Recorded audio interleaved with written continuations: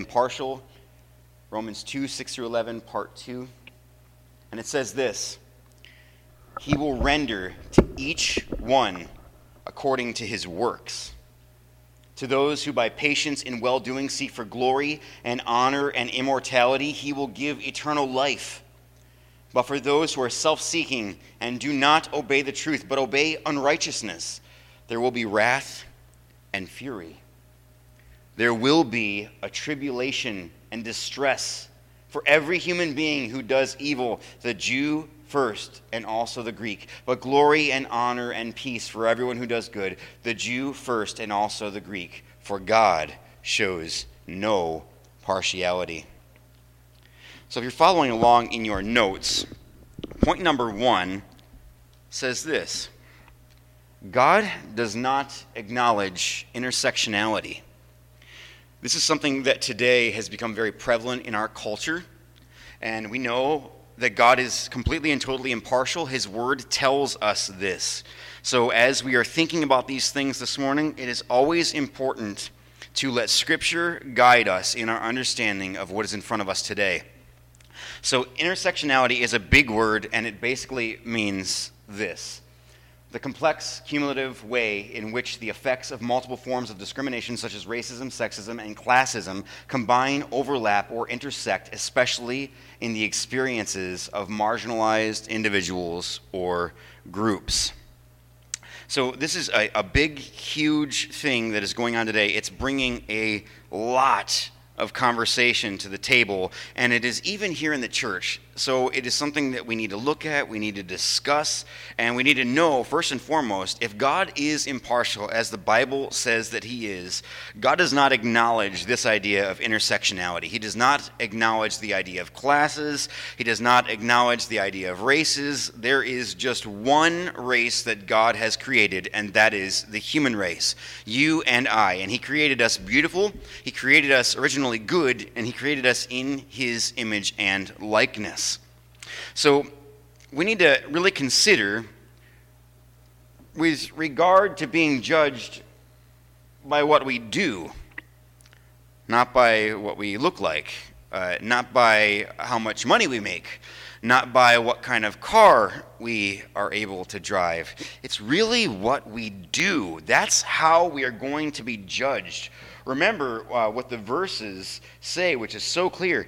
He will render to each one according to his car? No. Job? No. Class? No. Race? No.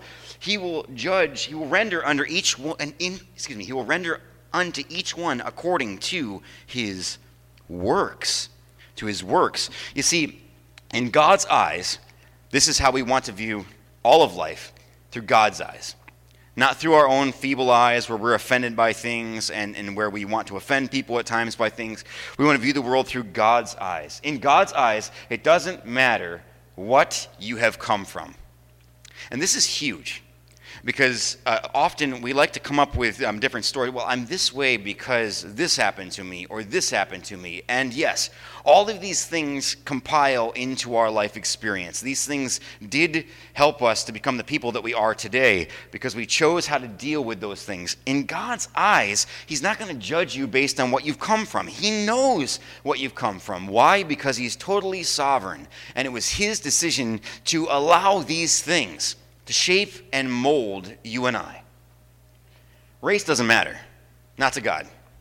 God doesn't have any particular race he's selecting and saying, I like this better than this. It doesn't matter. In God's eyes, God is totally and completely impartial. So it doesn't matter where you've come from. It doesn't matter what you've come from. And race doesn't matter. With regard to being judged by what we do, in God's eyes, it doesn't matter your social circumstances. It doesn't matter where you work. It doesn't matter, what your political ideologies are, all right? You don't get leeway for your status. Your finances do not matter. God's not looking at people and saying, oh, well, I like them better because, they have more money in the bank. That's not it at all.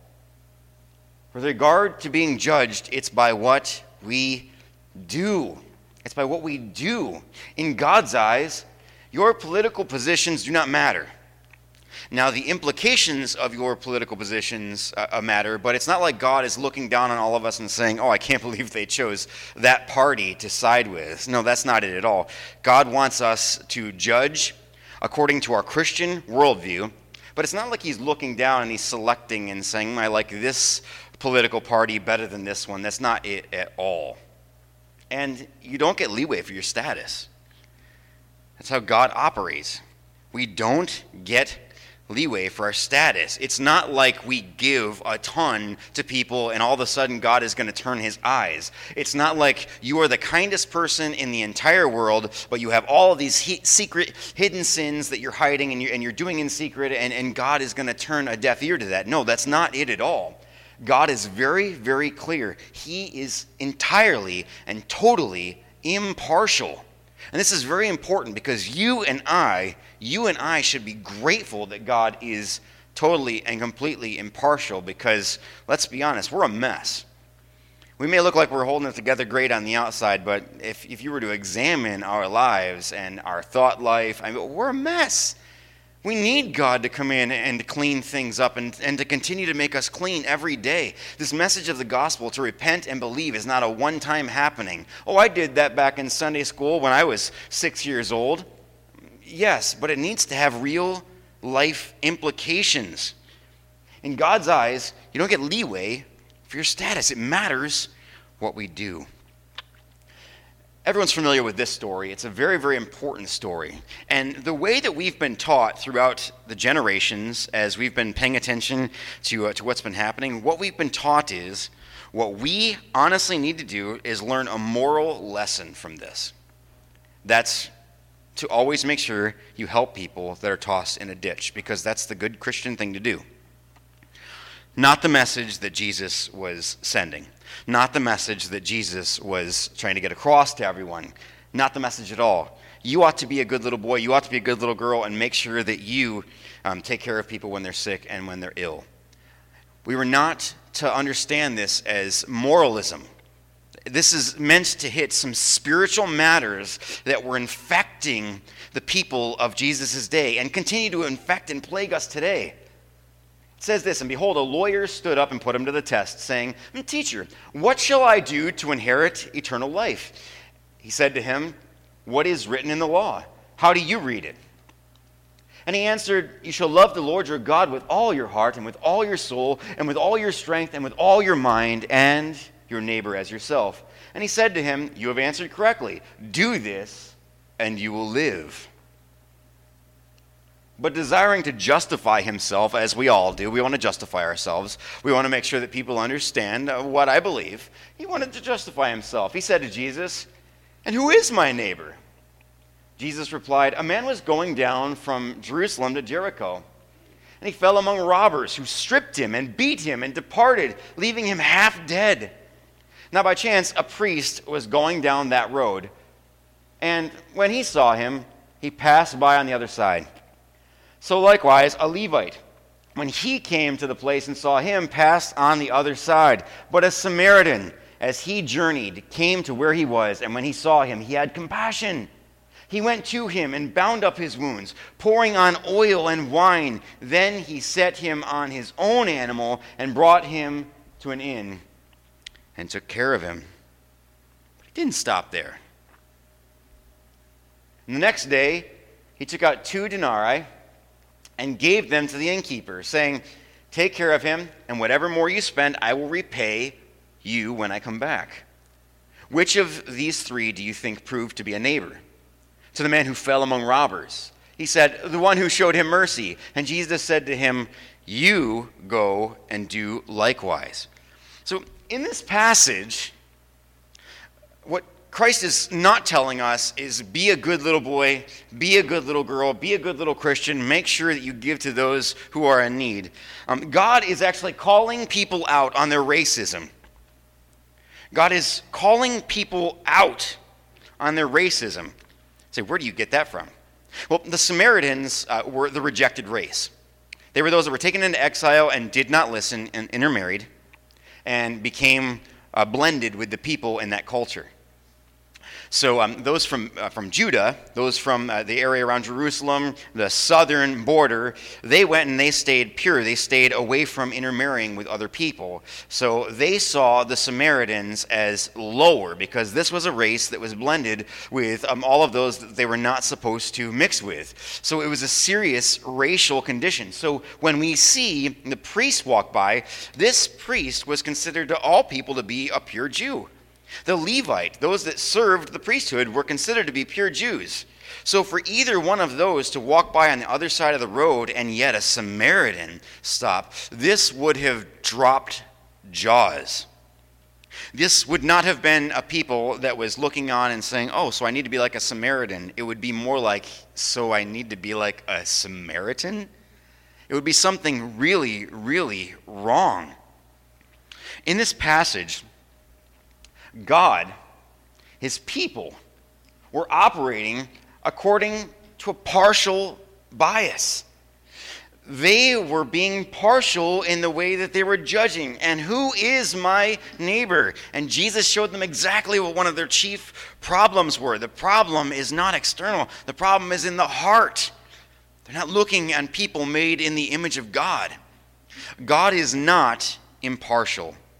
God is completely impartial. God is not partial. Not at all. God never gives us an excuse. All right? God does not. He does not give us an excuse. He does not give us an excuse for operating against his law. He doesn't say you can treat these people this way and these people this way and these people this way. God never says that. It's nowhere in the scriptures where we are to divide in this way. Nowhere. So since God is completely and totally impartial as he is, God is not partial as he is, you and I also are to operate impartially. We're not supposed to make judgments according to all of these different intersections that people are making up now. These things should not exist. It's sinful, it's wicked, it's wrong, and the church ought to be calling it out and saying, no. We cannot cause further division. This is the problem. See, there was division in Christ's day, and he addressed that, and we need equally today to address these things. Look at what Leviticus 19:15 says. It says, you shall do no injustice in court. You shall not be partial to the poor or defer to the great, but in righteousness shall you judge your neighbor. So yes, when you're in court, you don't judge people based on appearances. You are not to be partial. Leviticus 16:19 says this, you shall not pervert justice. You shall not show partiality. And you shall not accept a bribe, for a bribe blinds the eyes of the wise and subverts the cause of the righteous. Hope everyone's seeing this here. God gives us no permission in any way, shape, or form to be partial in the society in which we live. Proverbs 24:23 says, these also are sayings of the wise, partially in judging is not good. Not good. God's people know that the law teaches that we are to show no partiality. You see, in Christ's day, it should not have been a problem.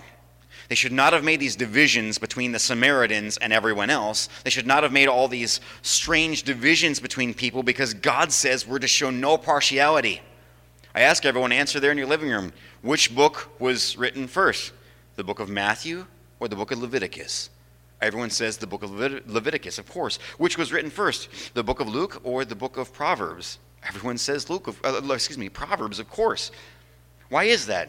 Because we have the order here. We know exactly what the Bible says. God always wanted us to live this way. Look what it says here in Luke 20:21. So they asked him, Teacher, we know that you speak and teach rightly and show no partiality, but truly teach the way of God. See, they said that. They knew that. They knew what the truth was. They knew in what they were saying and how they phrased this question that to be righteous, to speak and teach rightly, there had to be no partiality. Yet, they're showing it. They, in this one instance, condemn themselves. They know they're to show no partiality, but they do it anyway. They say right here, they know that he truly teaches the way of God because he shows no partiality. God is completely, totally impartial. Completely and totally impartial.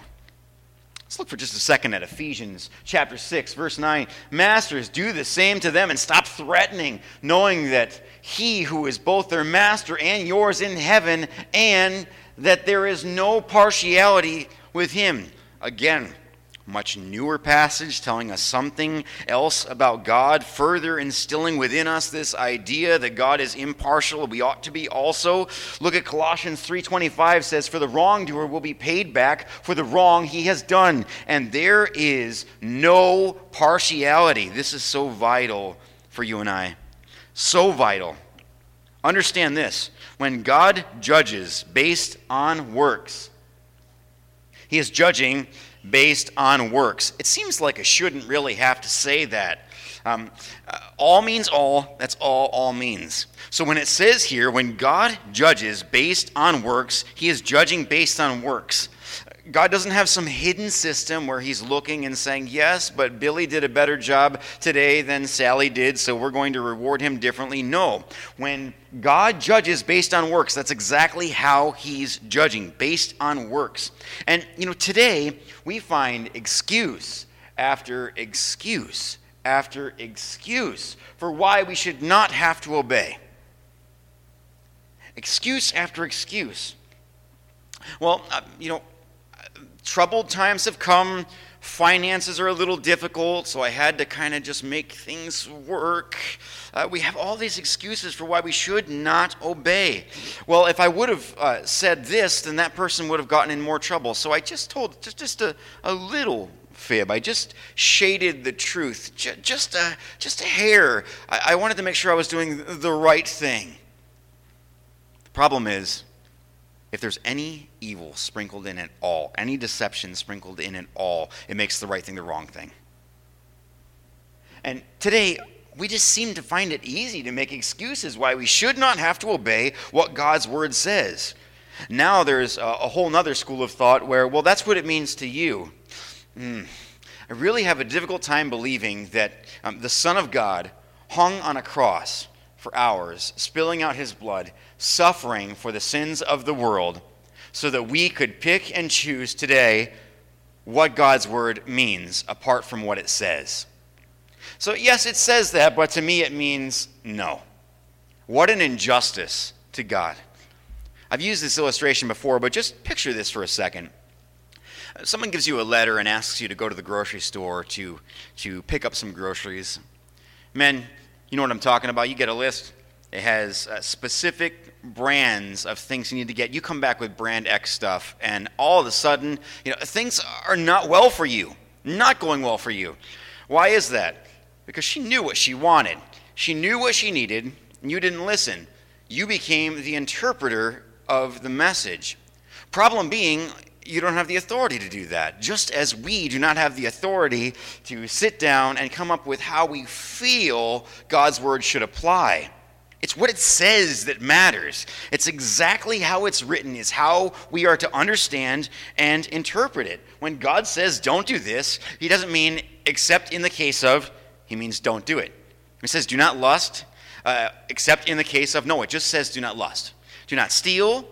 There's no exceptions in this. There's no exceptions for lying. There's no exceptions for breaking God's law. When he says that we should do things, it's so easy for you and I to come up with excuse after excuse why we should not have to obey. And the hard thing is we're hard-pressed to find a reason why we should. Because our lives just seem to flow in a natural direction where it's easier for us if we're the ones who are in control. God did not give us his law so we could toy with it. This would be the same thing as us handing a dangerous instrument to a small child. God did not give us his law so we could pick and choose. So point number 2, very, very vitally important. I think we've already kind of covered this. Obedience to the truth matters. It absolutely matters. When God says to do something, we have to do it. We have to do it. Let's just look for just a second at this passage you're all familiar with from Matthew 25, the parable of the talents. Now, we know how this story goes. I'd like to just read it with everyone this morning.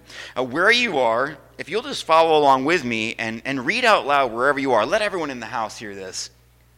For it will be like a man going on a journey who called his servants and entrusted to them his property. To one he gave 5 talents, to another 2, to another 1, to each according to his ability. Then he went away. He who had received the 5 talents went at once and traded with them, and he made 5 talents more. So also the one who had the 2 talents made 2 talents more. But he who had received the 1 talent went and dug in the ground and hid his master's money. Now after a long time the master of those servants came and settled accounts with them.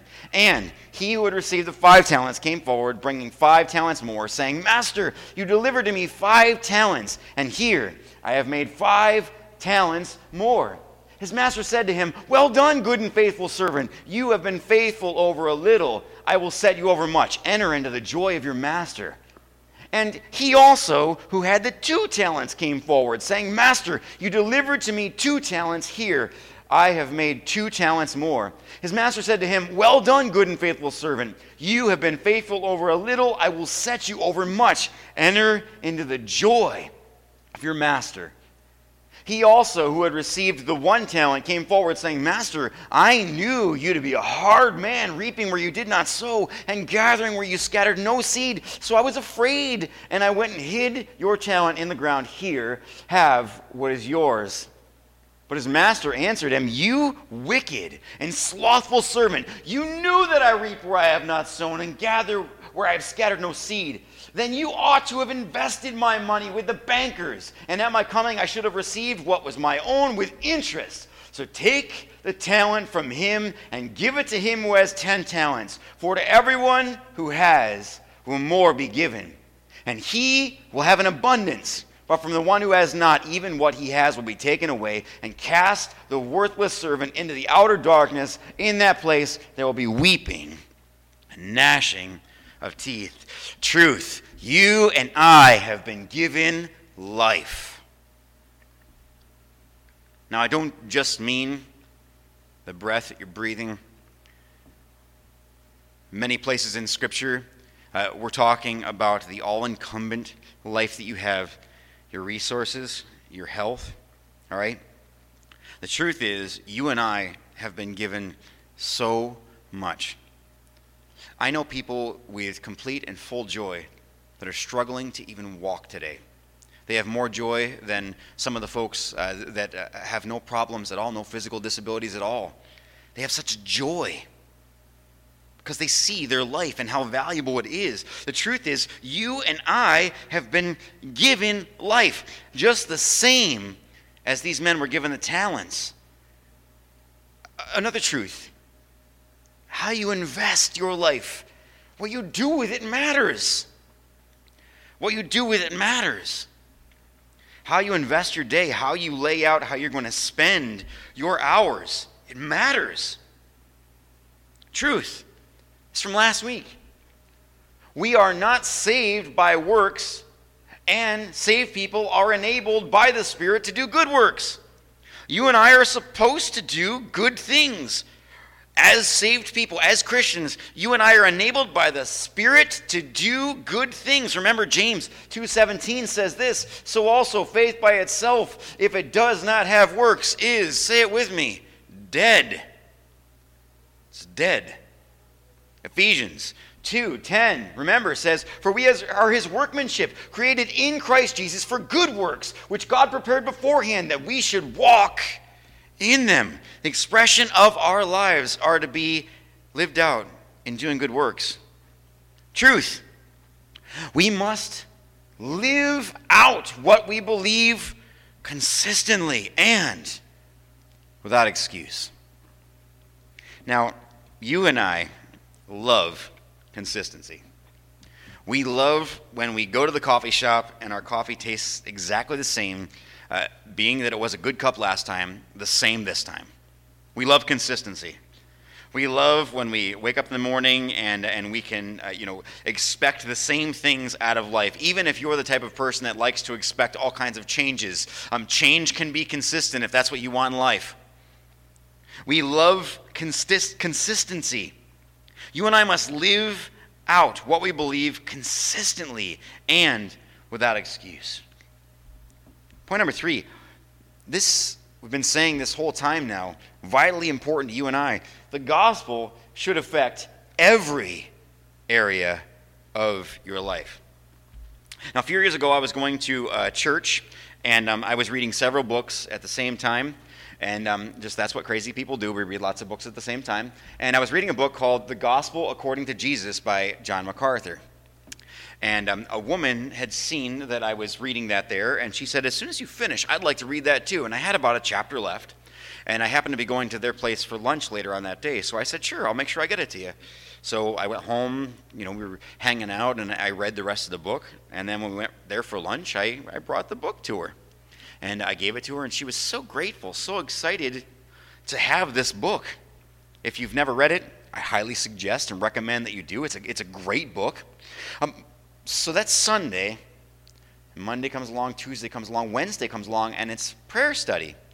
And we had a meeting where we could pray together, and we had a Bible study, and the woman comes up to me with a really, really disgusted look on her face. And she hands me back the book and says, this book is not anything that I'm interested in. I don't agree with anything that it says. So I assumed that the pastor had looked at it, and he should have. And I made sure that I was not giving her some strange things. That's the pastor's job, to protect the flock. And he says this is a dangerous book. The reason for that is because he sees a division between Jesus being Lord and lordship, where Jesus has a say in how you and I live our lives. See, people do not like at all the idea that an impartial God has expectations. Don't like it. We don't like it. We want an excuse.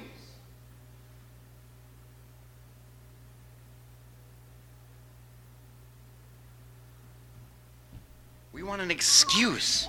That's how we want to live. We want to live with this excuse. Why God should not expect us to do the things that he says we should do. Now, some people say, well, that's legalism. No, legalism in the New Testament, as called out by Christ to the Pharisees all the time, is not them doing what God requires. It's them setting up their own standard apart from God's standard, thinking their standard is higher than God's standard, and calling those people to live out a life that they themselves are not living out, cannot live out. That is religious hypocrisy, what we're going to talk about next week in our sermon there. All right, so people do not like the idea of an impartial God that has expectations. Listen, I'm sorry to break the news to you. God has expectations of you. When God says you shouldn't murder, he actually means you shouldn't murder people.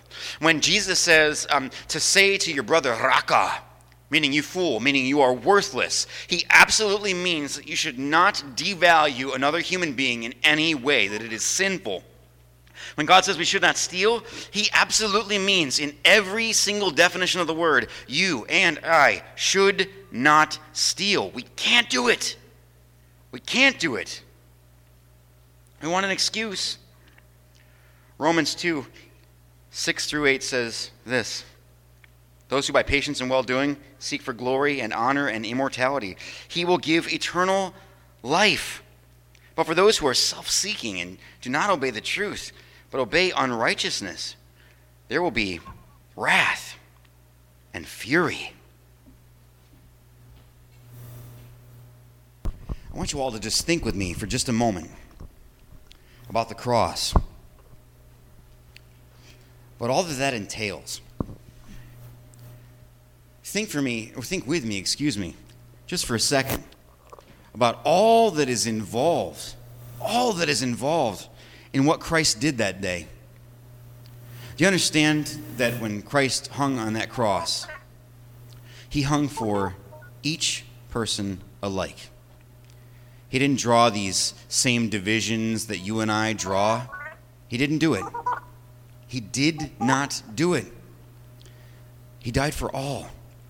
One sacrifice for all. He loves you. He loves us. He wants us to live the best possible life that we can. And I'm not talking about a life of moralism. I'm not talking about your best life now like some of our favorite preachers out there seem to be telling us we ought to be able to live. We're talking about this life that God has given to us. He wants it to be the fullest. So when God says don't do this, it's not that he's saying don't do this because he wants to restrict you from doing the things you like. It's because that thing isn't as good for you as the thing he has. Because when we go and distort and destroy relationships because we have done the wrong thing, it's because we have done the wrong thing, and that is not what God wants for any one of us. When we go and we make a mess of our finances, as some of us have, that's not what God wants for us. He doesn't want us to be slave to the lender. The best life that we can possibly live is being free from all that stuff. So when God tells us to do things, he honestly means that this is the best life that you and I can have. So if you all join me for a word of prayer.